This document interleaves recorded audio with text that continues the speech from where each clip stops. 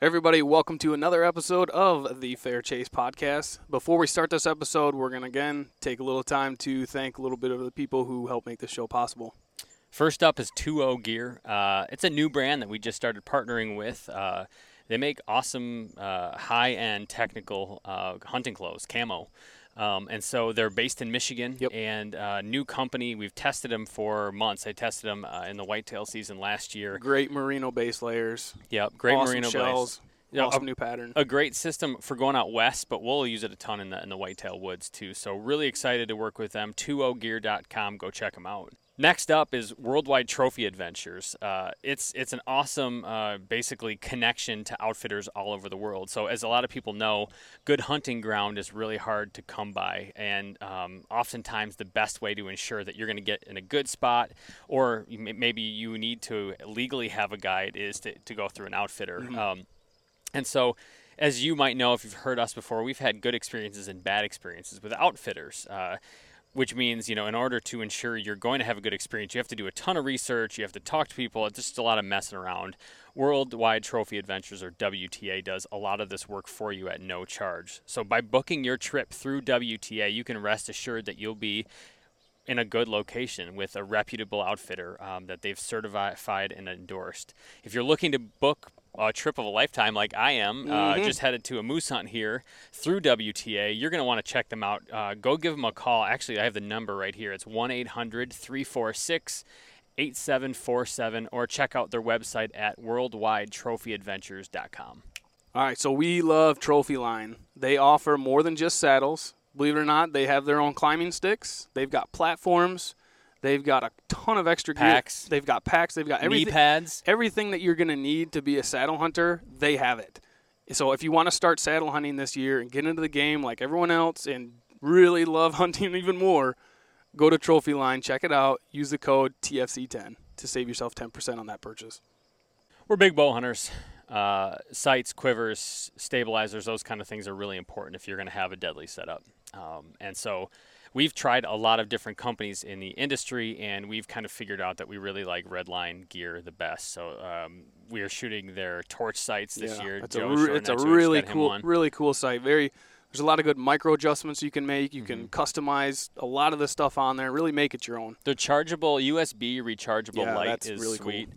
And so we're huge fans of their stuff. We use them all the time. It's worth going to check them out. Check out Redline. Use the promo code TFC10 for 10% off your purchase, and let us know what you think. We love them. Hey, everybody. Welcome to another episode of the Fair Chase Podcast. Joined by, I don't know, you probably get this a lot, but you're joined by the biggest guest I've ever had on this podcast. Usually I'm the physically intimidating one at 5'10", 160 pounds, but I think you take the cake, Derek. Welcome to the show. Yeah, thanks for having me, man. So for people who don't know, this is Derek Wolfe. Well, why don't you introduce yourself? I'm not going to introduce you. You do it. Yeah, okay. It's Derek Wolfe. I played 10 years in the NFL, 8 years with the Broncos, 2 years with the Ravens. I've been bow hunting since I was 13. I killed my first deer at 13. Bow hunted, obviously, it takes a couple years for you to get your first kill, but I killed my first deer with a bow at 13 years old, and I was in love with it ever since then. But I won a Super Bowl in Denver, and then retired in 2021 and jumped right into my next dream was to be able to chase big game, and whitetail's my favorite, but I just always dreamed about hunting big game out west. So I just jumped full bore into that. And then that kind of led into this. I met a guy, and he took me on a lion hunt. He was just a friend, he took me on a mountain lion hunt. I didn't know if we'd even see one, and turns out this thing was the way we had to get to him sucked. It was really difficult. It was really challenging hunt to get to him. Then when I finally got to him, made a good shot, and then I didn't even really want to take a picture with that thing, but he was like, "It's a huge lion. You got to take a picture with it." And I was like, "All right, fine." I was like, "Just get me off this mountain," and I took a picture with it, and had my wife clean up the blood in the picture, and then we posted it. And that just turned into this whole, it blew up, and ever since then, it's just kind of, which was, it's great, because it gave me a platform to kind of bring awareness to this situation, because if you're not aware, right now they're trying to propose banning mountain lion and bobcat hunting here in Colorado, which is silly.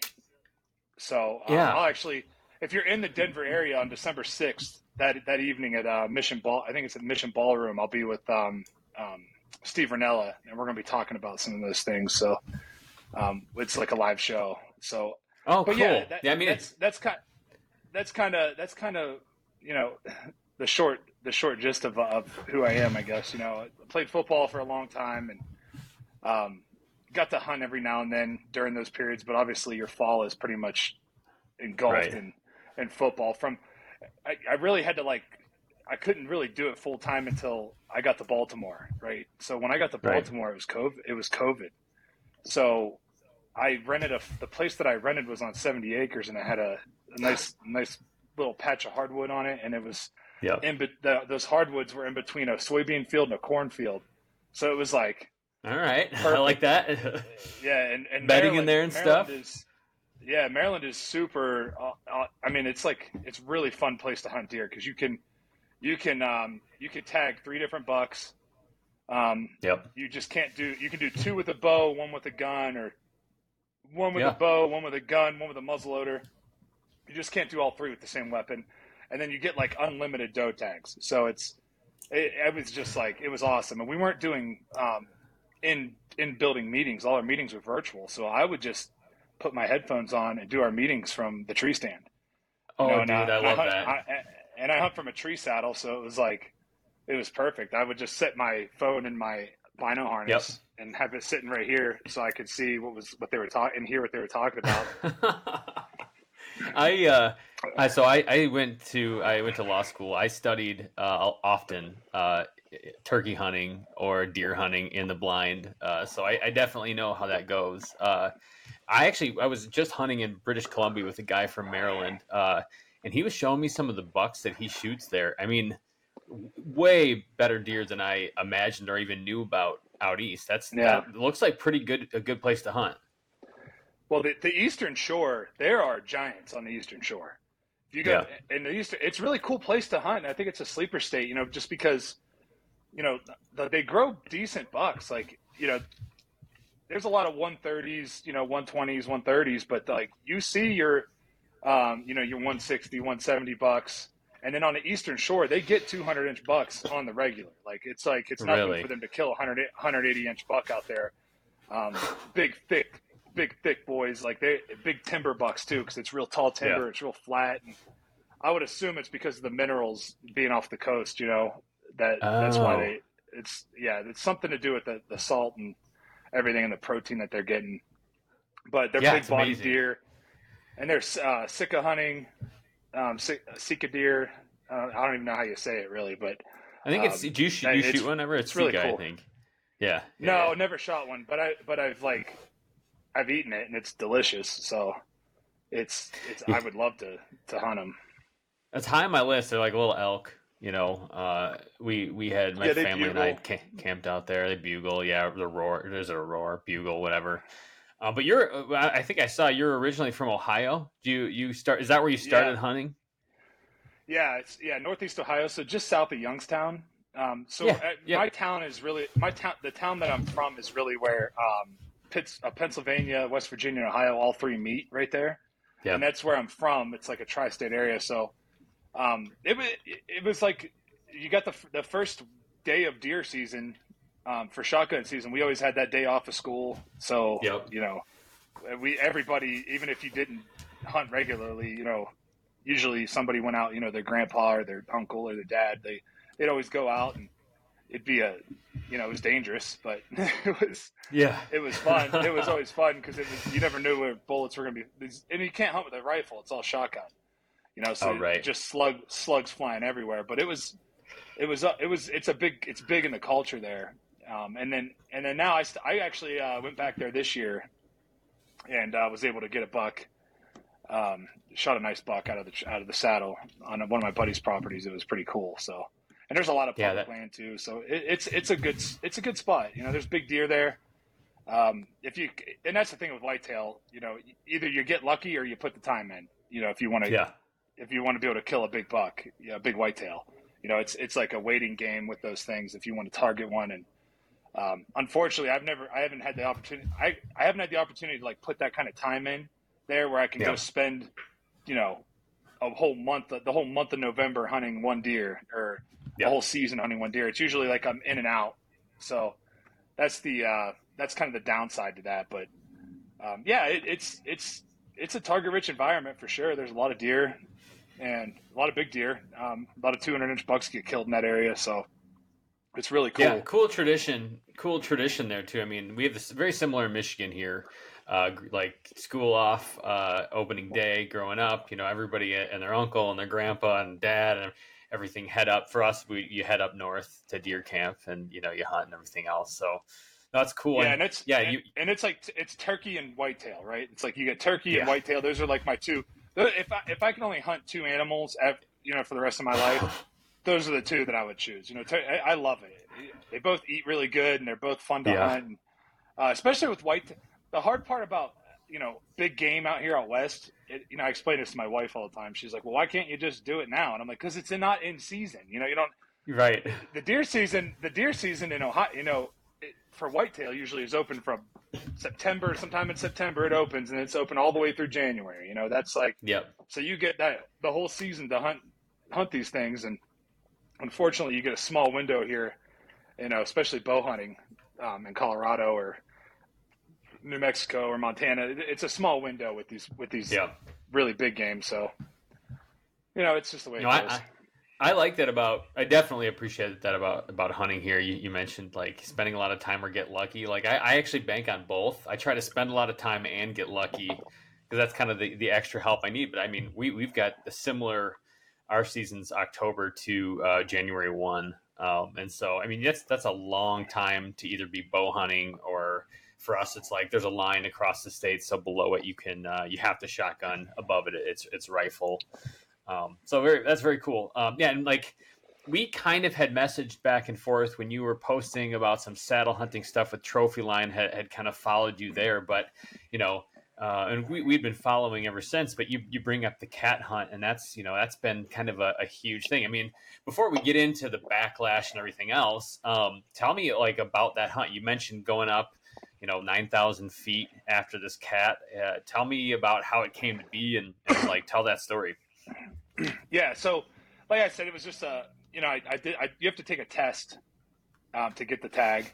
So I took the test, got the tag, and then my buddy was like, "Hey, we got a fresh snow coming. You want to come out and try to cut some tracks?" I was like, "Yeah, let's do it." Because I'd never done it before. It's like brand new to me.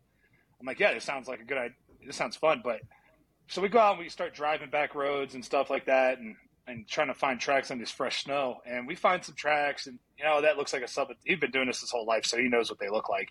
Like what to look for a big mature tom. So then we end up going down. We end up finding some good tracks, and we follow the tracks over across the road, and up under the trees there's a full grown 4x4, like probably like a 4 or 5 year old mule deer dead under there, half eaten. And it was still kind of warm. And it was, I was like, oh. And then you see that these tracks were going like up, like they would go up onto this private and then up under like a porch. And I'm like, oh shoot. So we go up, knock on the door. The guy doesn't answer. So we do everything we can to get a hold of the guy, and use an Onyx to like figure out who owns property. Then you Google and try to find a phone number, and then so just calling around. It's just like this whole thing you got to do. So we end up getting a hold of like one of the neighbors, and she tells us like, yeah, there's a bunch of lions over here, and there's been some dogs attacked before, and this and that, and all this stuff. And we were like, well, sweet, and she's like, yeah, if you want to use my property, go ahead, no problem. But really, we needed to stay on those tracks, right? So we had to get a hold of this guy. So like an hour and a half goes by of us trying to get a hold of him, and finally we're driving back down there. Like maybe we'll just go down to the public and work around and try to catch him on the other side, which is it's gonna be like a 2-mile hike to get up in there. And by then, who knows where this lion is? So, but when we were driving down there, the guy's like waving his hands at us, like, "Hey, you guys lion hunters?" And we're like, "Yeah." He's like, "You see these tracks going?" And he's like all excited, And we're like, "Yeah, we've been trying to get a hold of you." He's like, "Oh, was that you guys knocking on the door?" And we're like, "Yeah." He's like, "Oh, I thought it was the lion up there walking around on my porch." That's what he thought was going on. Yeah. So we're like, all right, cool. And he's like, so we let the dogs out, and I honestly thought that line was going to be right at the top of the first climb that we had to make. I thought that's where he'd be, and that's where he thought he'd be too. So, we go up, and I'm slipping and sliding the whole way up, and I'm like, I'm like, this could get ugly, It's like crawled up there, and he wasn't up there, so that he just like, I don't know if you've ever been around these lion hunters, but they're like a different breed of hiking. Like they could just get through that stuff like it's nothing, And he just takes off with the dogs, and he's like, "Just follow my tracks." I'm like, "All right." I just followed him, and it went down over this mountain, the other side, and I had to like slide on my butt all the way down there. And we get down in this drainage. I work up the drainage, and then he calls me again. He goes, "Hey, where you see that I went up the hill, go up a little further and then come up." And I'm like, "Okay." So I go there and I go up, and he calls me again. He goes, "Come straight to the pin." If I would have just kept following his tracks, I would have dropped right down on him. And that's what he meant for me to do. But I ended up dropping all the way back down to the road. And I was like, "No." And he called me. He's like, he's like, "You got to come up. You got to come back up." And I'm like, "Oh, okay." So I climbed back up, and it was like, it took me forever to get up there because it was really slow going. So I get up there, and like I'm like laying on. I'm dead. I'm cramping up. Everything. Yeah. It's miserable, and I'm in shape. So it's like, the average guy that doesn't like train like I do is probably going to really struggle with this, And I'm laying there, and I look up, and he's like, "He's right above you, bud." And I'm like, "Oh, he is right above." He's only like 11 feet above me, He's just staring at me with his mouth open, and he's showing his teeth and like doing that, Yeah. And I was like, "Okay." And he's like, "You got to climb up here." And so I climb up there. I climb up to him. It's like another 10, 15 yards. I get up there, and I stand up, knock an arrow, and send one right through his chest. And he was dead when he hit the ground. So really, it was. So I get down there, and I couldn't believe. I didn't have any reference for how big this lion was, right? So I just was like, "Oh, it's probably just like the average lion, right?" But he kept going. "This is a big cat, man. Like, this is a big one. He's big." He kept saying how big he was. I was like, "I don't know." I don't know what the reference is here. So it's like if you've never hunted deer and you shoot a 150-inch deer, and everybody's like, "That's a big deer," Yeah. It's like, well, I don't know. I never seen what a 130 or 120 looks like, So I don't know the difference, right? So I didn't know how big he really was. He was just like, "You got to take a picture of him," and I was like, "All right." So I like picked him up the first time, and I was like, "Okay, he's pretty heavy. Like, he feels like he weighs like 200 pounds," and he's like, he might be, he kept saying he might be. And I'm like, I didn't know that like a huge lion. I thought these things were just like, that's how big they were, Right. So I picked him up, and he took a picture of him, and then we gutted him out, and I packed him out, and it was a hard pack out. I had to crawl downhill backwards, with him laying across my pack. And it was just miserable getting out of there. And he was laughing at me because he's like, "I've never seen anybody do this, but I couldn't walk. Every time I took a step, my legs would lock up on me. So I just couldn't. Just there cramped was up. nothing I could do. Yeah, it was completely cramped up. Got him in the truck and got a hold of CPW, and got him checked in and everything, and sent the meat to get processed, and everything was good. So did everything legal. Everything was done legal, and it was all good. Breakfast sausage is made. Yeah, a lot of breakfast sausage, and then I made a lot of snack sticks out of it. My daughter loves the snack sticks. They went quick. It's crazy. It's funny to watch a 4-year-old just like love them, Yeah. And then it was like, it was just like, I thought, I'd probably get some traction, but I didn't think it'd blow up the way it did, and it did blow up. And next thing you know, I'm on Joe Rogan and Tucker Carlson, and I it was saw pretty that. wild. All right, we're going to take a pause here real quick and just thank a few more guys and companies that help make this show possible. First up is Vortex. We can't say it enough. We love their glass. We love their binoculars, spotting scopes, rangefinders, their apparel. James is rocking a nice little hoodie here. They make awesome stuff. And if you guys are looking to make a purchase at Vortex, go over to their website and use the code TFC20 to save yourself 20% on the next purchase. That's a big, good discount. Use it. Head over there and get something. A bow makes a man. Does and, it? Yeah, that's what I was told. And we're big fans of Prime Bows. Shooting it for years, Michigan-based company. We're shooting their latest Revix series of bows. Mine's that 36 long boy. I'll generally take a few shots right back here and just. Yeah, we're huge fans. Smooth, great balance. They're just go check them out. There's tons of technology. One of my favorite things that they have is their grip. Space age technology keeps your hand warm even when it's cold. Highly recommend. Go check out Prime Archery. Finally, Lathrop and Sons boots. Your feet kill animals. Like the more you walk, the more chances you have at getting that big buck, that big elk, moose, whatever it is.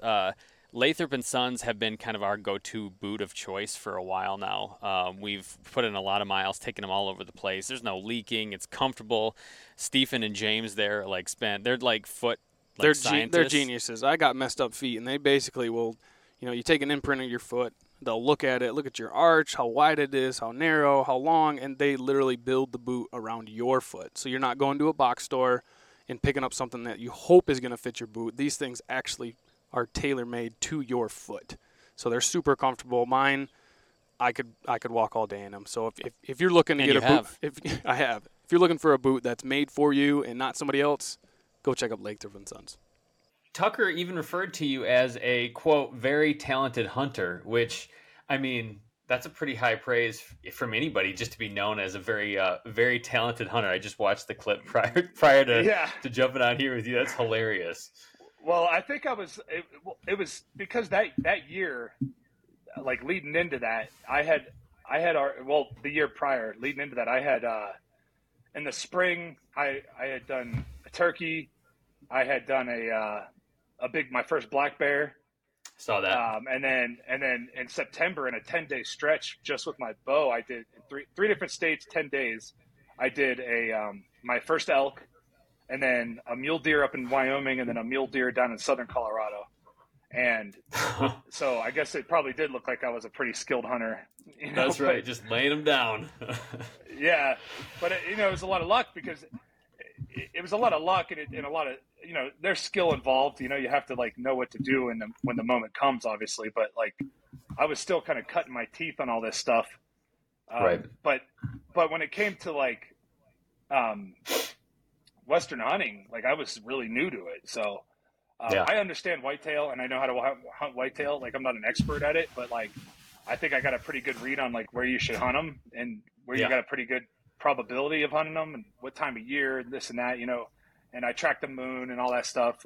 That's just something you grow up doing, keeping your wind right and this and that and all that stuff. That stuff kind of came natural because I learned it from, my childhood. But, Western hunting is a whole different game because, you're covering so many miles and you have to be prepared for what is, what might happen out there.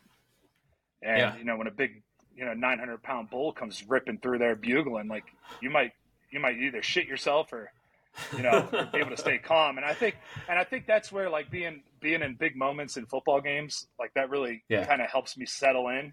I don't get too jacked up until afterwards. It's after the fact, I'm holy shit. I'm all jacked up and shaking and, and that's kind of how it goes. But still to this day, nothing gets me more fired up than when I'm watching a buck walk in and I'm in a tree stand. When I'm in a tree stand and I'm watching a buck and I'm like, what's he going to do?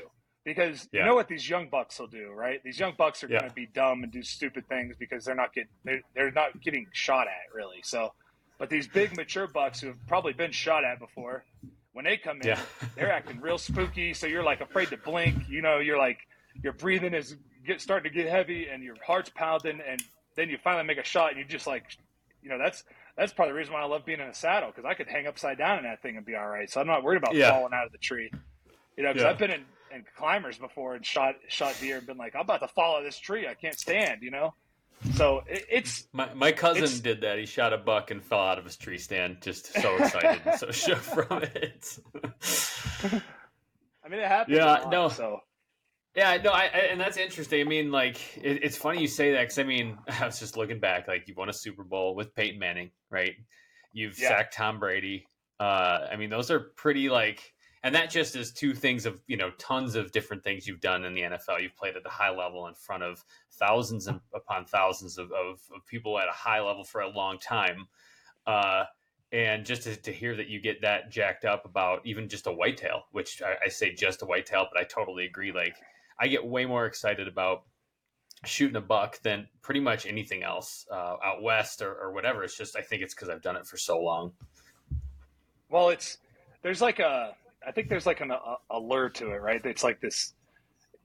As a kid, it was always like you'd see these old timers kill big bucks. You see all these giant bucks getting killed, and you're like, man, I would love to, put an arrow through one of those big giants. And what would that be like to see one of those walking in? And so I think that's part of it. That there's like this folklore of like these giant deer that are out there, but they're like ghosts. They just you don't see them. Because they're smart. They don't get 7 years old, 5.5, 7 years old by being stupid. So, right. Because if they're a good deer, they get killed at 3.5, 4.5 years old. Exactly. They screw up. Yeah, to see that old in a rut. Yeah, yep. To see that old 5-year-old buck is just unique. Yeah.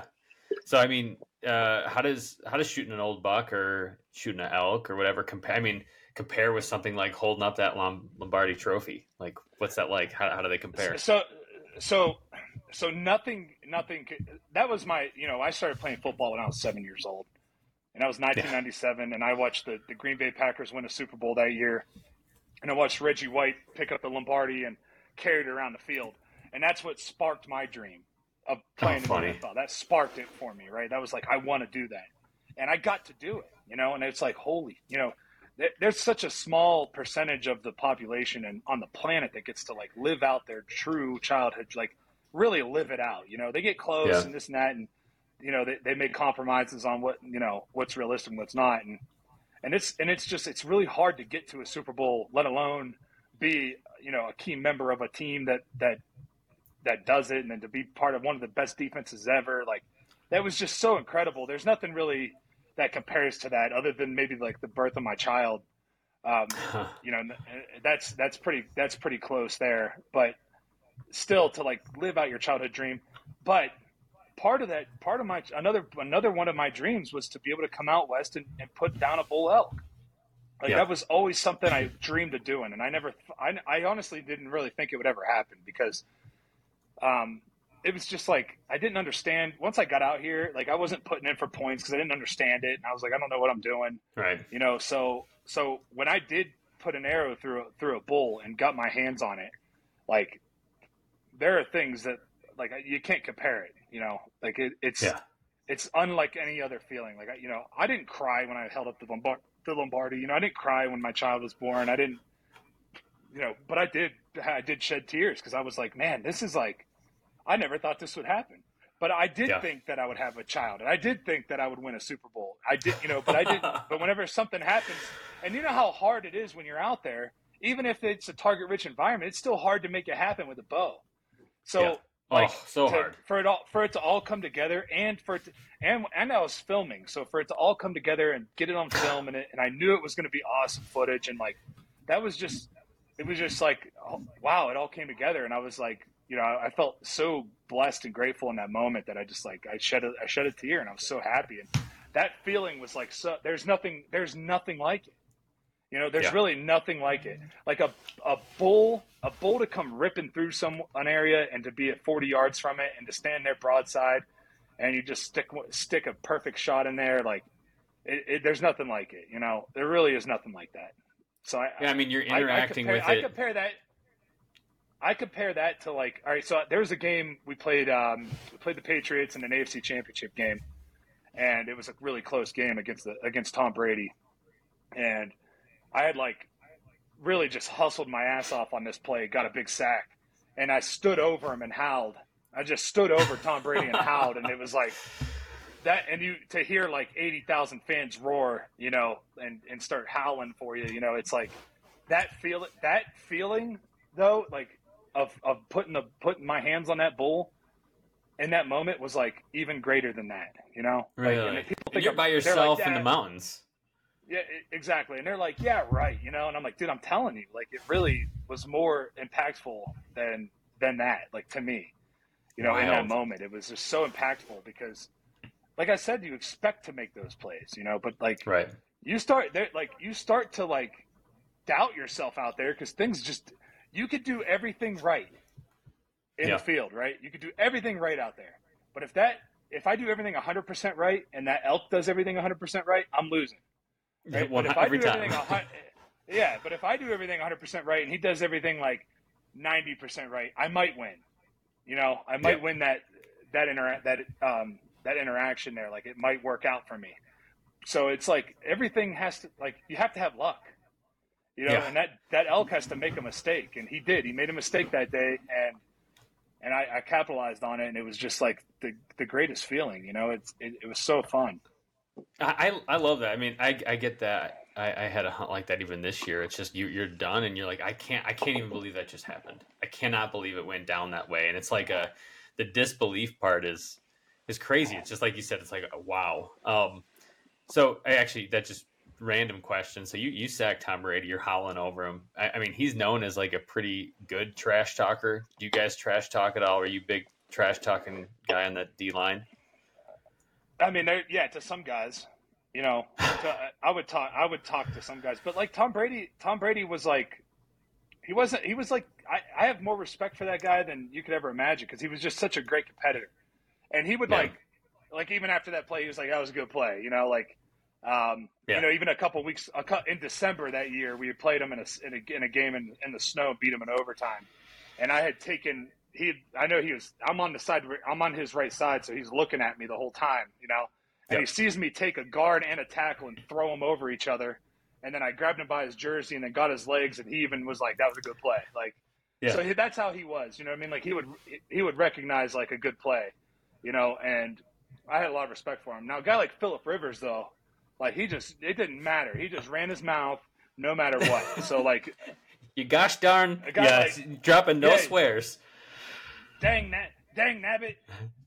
Stop crying, you crybaby. He called me a crybaby one time, and I like lost my mind on him. I grabbed him by the throat, and threatened his life, and told him I was going to eat his kids and all this other stuff. He's got a lot of them to eat. He's got a lot of them to eat too. I know, and it was funny because years later, when I was in Baltimore, and now I'm like settled down. I'm like not so wild at that time. I'm married, I have kids and stuff. So like, I feel like I'm like, I shouldn't have said that, but when I tried to like. I knew it was going to be our last time playing against each other, and he was going to retire and this and that. And, I tried to, like, talk to him, and he still was, like, looking at me, like, sideways. He's like, dude, something's wrong with you. You threatened to eat a guy's kids one time. I mean, but that's part of football, I would imagine. On. Yeah, like, you're telling me that's the first time you've had that. I feel like, isn't that a Mike Tyson? Isn't that Mike Tyson said that eat your children or something like that? Like, trash talk. Yeah, and that's part of sports. And that's the thing. That was the thing before games. I would watch videos of Mike Tyson because I could relate to him because in those moments, like right before you like step on that field, like there is like a sense of anxiety and like doubt that kind of will kind of like try to creep in, and you have to. And he talks about that, how he was like, I was scared to death but walking to the ring, but once I stepped in the ring, it was like.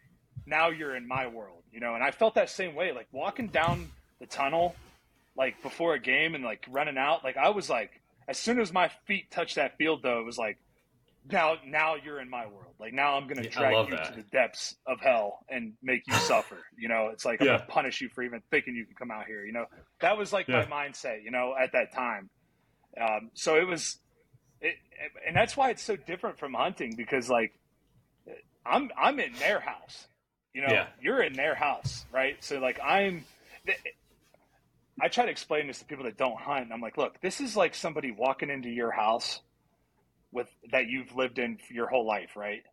You've lived in this house your whole life. You could walk around here in the dark. Like nobody turns their lights on to walk to the bathroom and take a pee at night, right? Right. So this is like where to go. This is you know exactly how to get there. Like this is like somebody walking into your house at night. And your way around, and them trying to sneak up on you. It would be no problem. It would be no problem for me to like handle that situation at my home, right? Yeah. So that's where like the challenge is, right? You're in their house.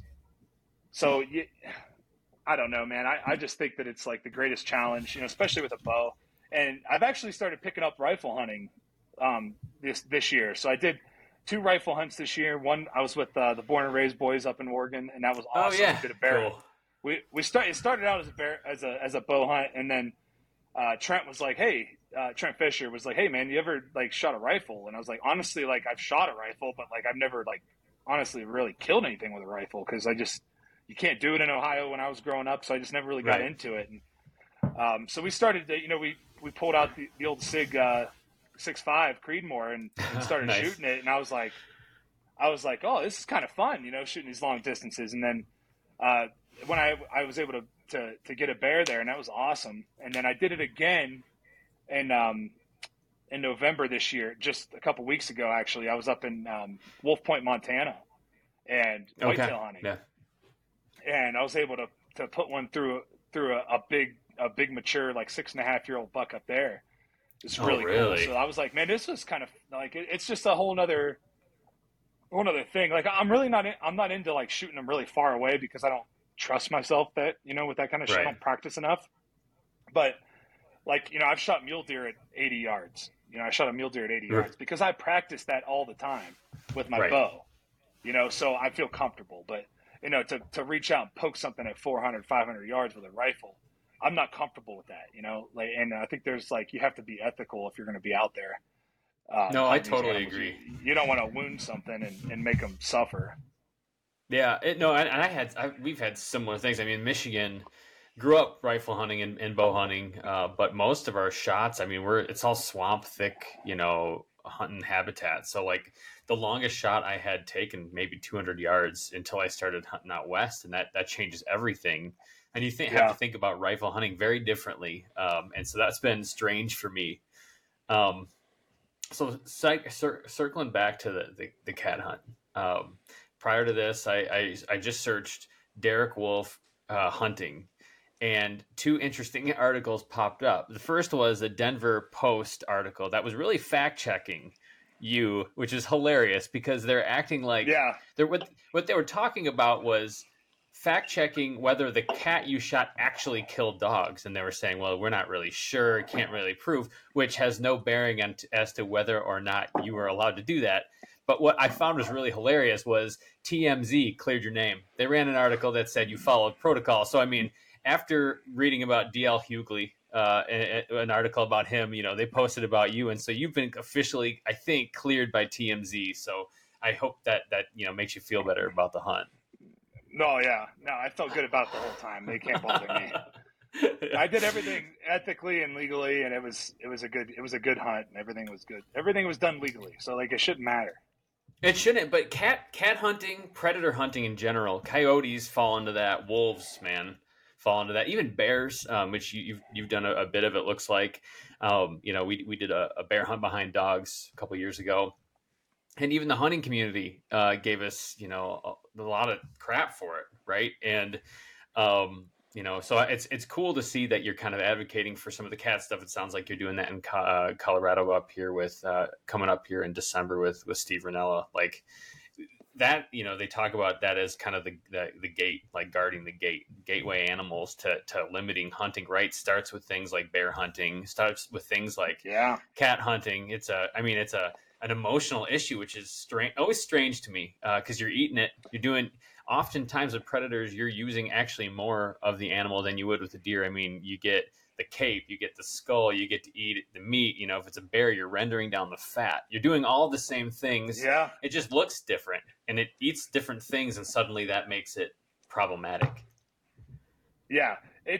Here's the way I look at it, right? I love hunting deer and elk, right?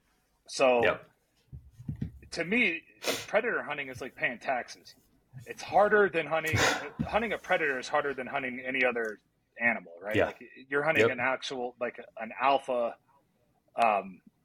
apex predator. Yeah. Those things are hammering deer and elk populations, hammering them. Yeah. Like they are out there hammering these populations of deer and elk. So if you think about it, right, it's like paying taxes. Like you're doing something good.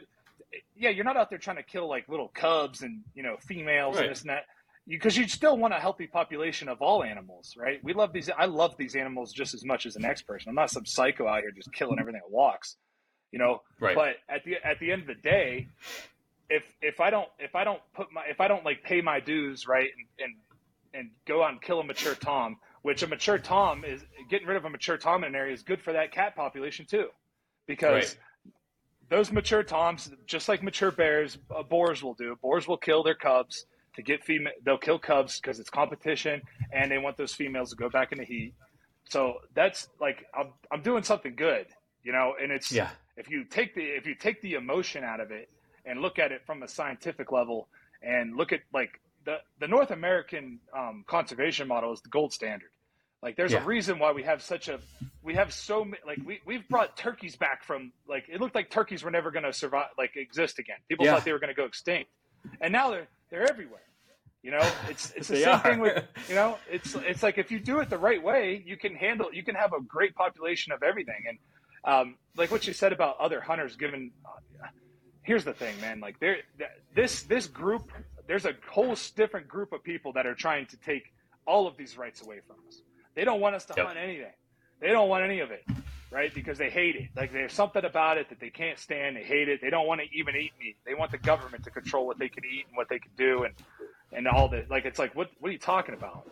You know. Right. And so for me, if we're as the hunting community, like we have to put our egos aside here and stay together, because it's like anything else, right? It's like what do the wolves do to take care of an elk herd? What do? They separate them.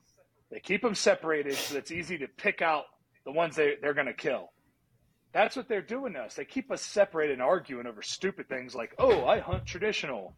Oh, well, you're not traditional enough because you didn't build your own bow. It's like, who cares? I don't care if you like to hunt with a crossbow, a rifle, an air rifle. I don't give a shit. Right? We're all hunters, and we have to stay together. Like we have to put aside our differences here and our infighting and work together, or else we're gonna lose. Right? We will lose. Like they have hundreds of millions of dollars backing them, and they have politicians, and they have they're pretty organized over there, right? So as hunters, we have to stay together on this and stop worrying about the small things, or else we're going to lose it. And that's just my take on it. So I feel like a little bit of responsibility there to kind of try to bring awareness to that and keep us together, you know? No, and you've done a good job. I mean, like you said, you get a lot of attention after something that you were not looking to get attention for. And so to at least respond that way rather than saying, screw you, kind of disappearing and, you know, which happens, you know, this regularly happens. Hunters will shoot something. You get in a big pissing match and you kind of paint hunting in a bad light and you're gone. Right. And so it's like for you to stick around and keep talking and speaking out about the importance of it. I mean, like you said, predators are hard to hunt. Like if you've ever been out deer hunting and you had a coyote roll through, those things almost instantly know you're there. I'm 0 for 2 this year on coyote as well as deer hunting. You know, one I sent it over the back, couldn't get him to stop, and he entered my sphere of hunting influence, you know, like the 50, 60 yards around me where I'm influential on the game around me, and instantly knew. Wasn't downwind, he just knew something was up. They're not easy to hunt. And they do have a significant impact on wildlife. You know, the common thing people talk about is like, you know, mountain lions are they just kill. Sometimes they don't even eat what they kill. They'll kill it and let it go. And, you know, I've heard people describe that as like a bloodlust, but I actually just read this the other day. What they're doing is cats for the longest time would have a kill and they'd be hounded by wolves who would come and steal the kill. So what they'd start to do is you kill and you cache a body behind for the wolves to eat. And so they kill a couple, right, by the time they get even their own meat. So that's, I mean, and that 200-pound cat is laying waste to a lot of big game, a lot of young animals in the spring.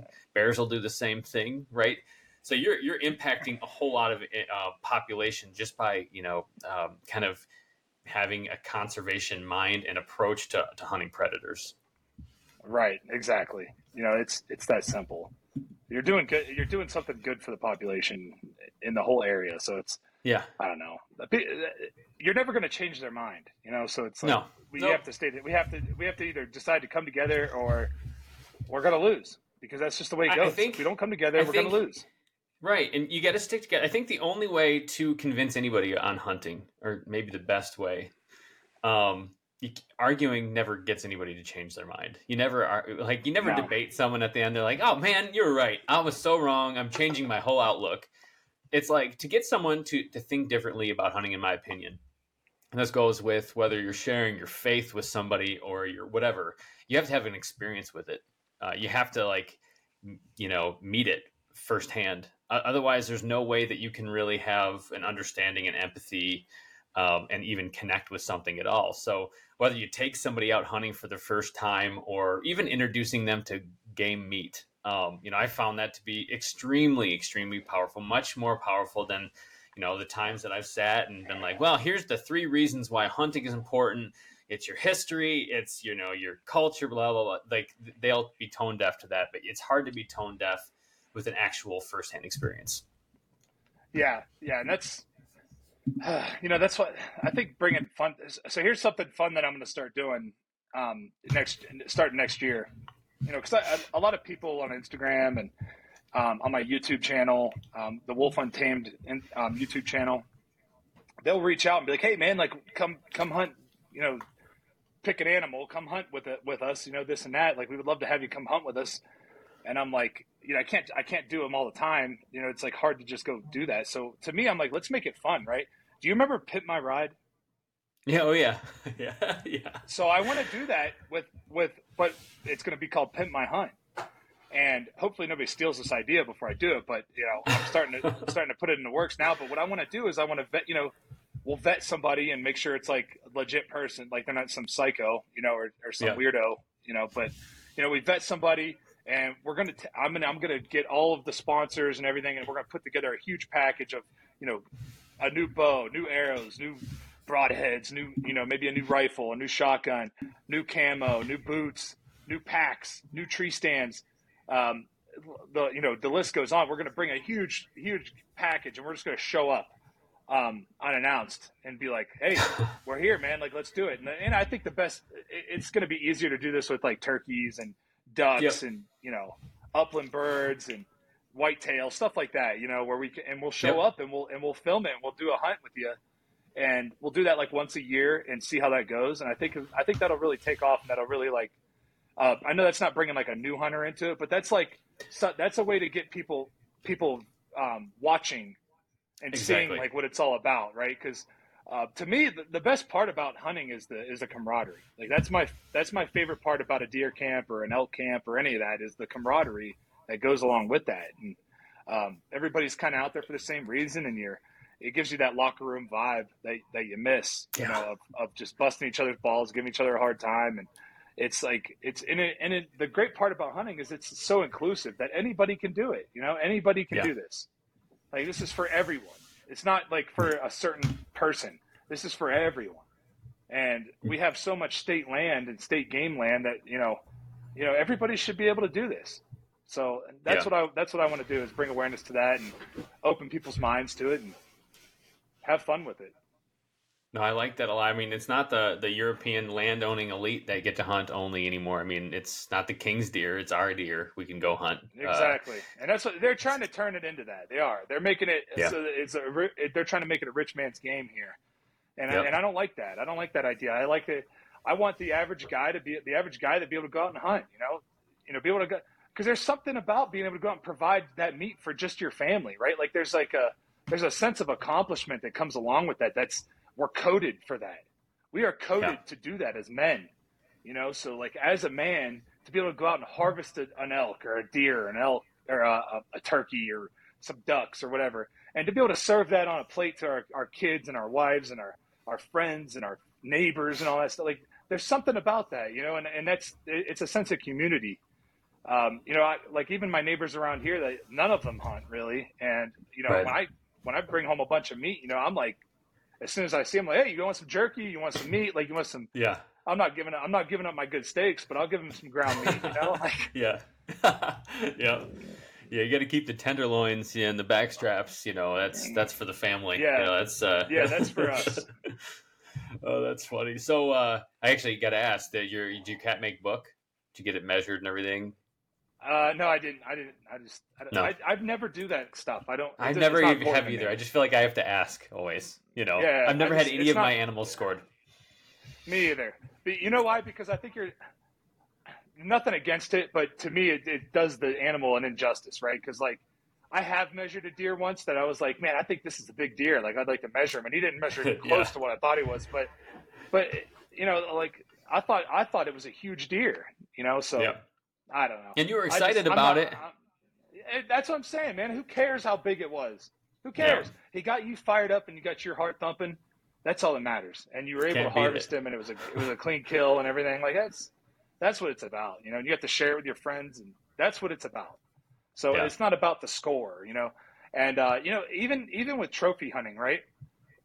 I think trophy hunting is great for I call it selective hunting. Yeah. I think it's selective, right? You're being selective on what you shoot, right? Like, what do you want me? Would you rather I just walk out there and shoot the first buck that walks by me? It could be a little one, it could be a big one. Who cares? If I just shoot the first thing that walks by me, I'm not doing that population any good, right? We're gonna let these younger ones and these females and this and that walk. We're after a big mature animal, right? Nothing just goes to sleep and dies in the wild. Nothing. In the wild, surrounded by its loved ones, Yeah, like they don't have they're getting, and I'm not trying to be I'm not trying to be rude here, but they get eaten asshole first by a pack of wolves or by mountain lions. They actually do. By coyotes. Like that's how it goes. Yeah. So I don't know. People need to chill out with that and understand that, I'm taking a photo with this animal because I'm in my opinion, we're honoring those animals by doing that, by mounting that animal, by, doing a European mount on an animal and hanging them on your wall. Like that is, you're doing that animal justice, right?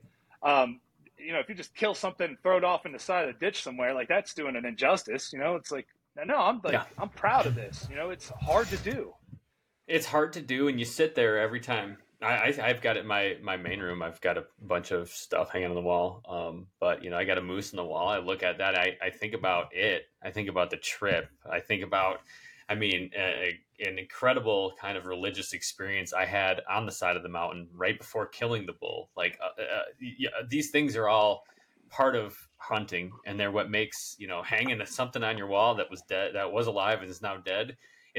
You're not disrespecting it. It's like utmost respect. It's hung where anybody that comes into my home sees it. It's part of my family now. So to call, I feel the same way about trophy hunting. I get why people get kind of bothered by the term, but when you really understand what a trophy what that word even means to a hunter, it's not just shooting stuff. And maybe, and you know what, I'm sure there are people that do that. I'm speaking personally here, but that's not what I'm thinking of when I look at it at all, ever. Right. It's not like, I want to kill the biggest one out here, Yeah, exactly. It's like, no, I want a big mature buck. Like that's what I'm after, right? Yeah. I'm going to eat it. I'm going to hang it on the wall. I'm going to think about it and look at it and tell people about it. It's going to be awesome. It's awesome. Yeah, you get to share those stories, and it's, I don't know, man. Whatever. Like, if you kill a little spike, even, like, good for you. Like, you had fun. Did you have fun doing it? Did you eat the meat? Did your family enjoy the meat? Great. Yeah. Who cares? Like, who cares? If it got you jacked up and you had a good time doing it, then great. That's all. That's why I don't care about all the scores and everything. But I do think that, if you could, harvesting a big mature animal is not easy. Like, they're smart. No. You're going into their house and you're making it happen. Yeah, that's awesome. Well, we're coming up on time here. For people that want to follow you, you've got Wolfe Untamed, you've got a bunch of hunting stuff going on, a bunch of cool media coming out. Where can they find you? How can they keep track of what you're up to? Where can they do that? So there's a couple places. I do a podcast, which isn't just a hunting podcast. It's called the Wolfe Untamed Podcast. It's a lifestyle podcast. So I have a lot of really interesting people on there. You can find that on Spotify and Apple and Google and all the platforms. It's everywhere. You can follow my Instagram, which is Derek Wolfe 95. I put a lot of my stuff on there, you know, to like kind of promote where, you know, my YouTube channel and stuff. And then the Wolfe Untamed YouTube channel is where I put most of my hunting content, which is not just hunting content. You know, I'm doing a lot of cool stuff on there too, which is, you know, I'm helping Brian Shaw get ready for a cage match. You know, he's the strongest man on earth. So, you know, me and him are like wrestling and grappling. So we're going to be putting some of that on there. And then, it's just, you know, putting it all on YouTube really is where I'm putting it in. But if you want to if you really want to follow along, YouTube and Instagram are the best ways to do that. And then if you like listening to podcasts, check us out on Spotify. They're good. Yeah, no, you're putting out good stuff. No, keep it up, and everybody. Hey, everybody! Thanks for listening. Listening to this episode. Thanks for the we time. really It's really good to appreciate meet it. you. If you want to go on to any kind of social media me, platform, give us a like, share, subscribe. You know, it really help us out, keeps the train rolling. And if you guys really like what you're listening here, give us a 5-star. Either way, even if you don't like it, even if you don't like review. it, 5 stars That'd helps be everyone cool. out. We'll see you out there.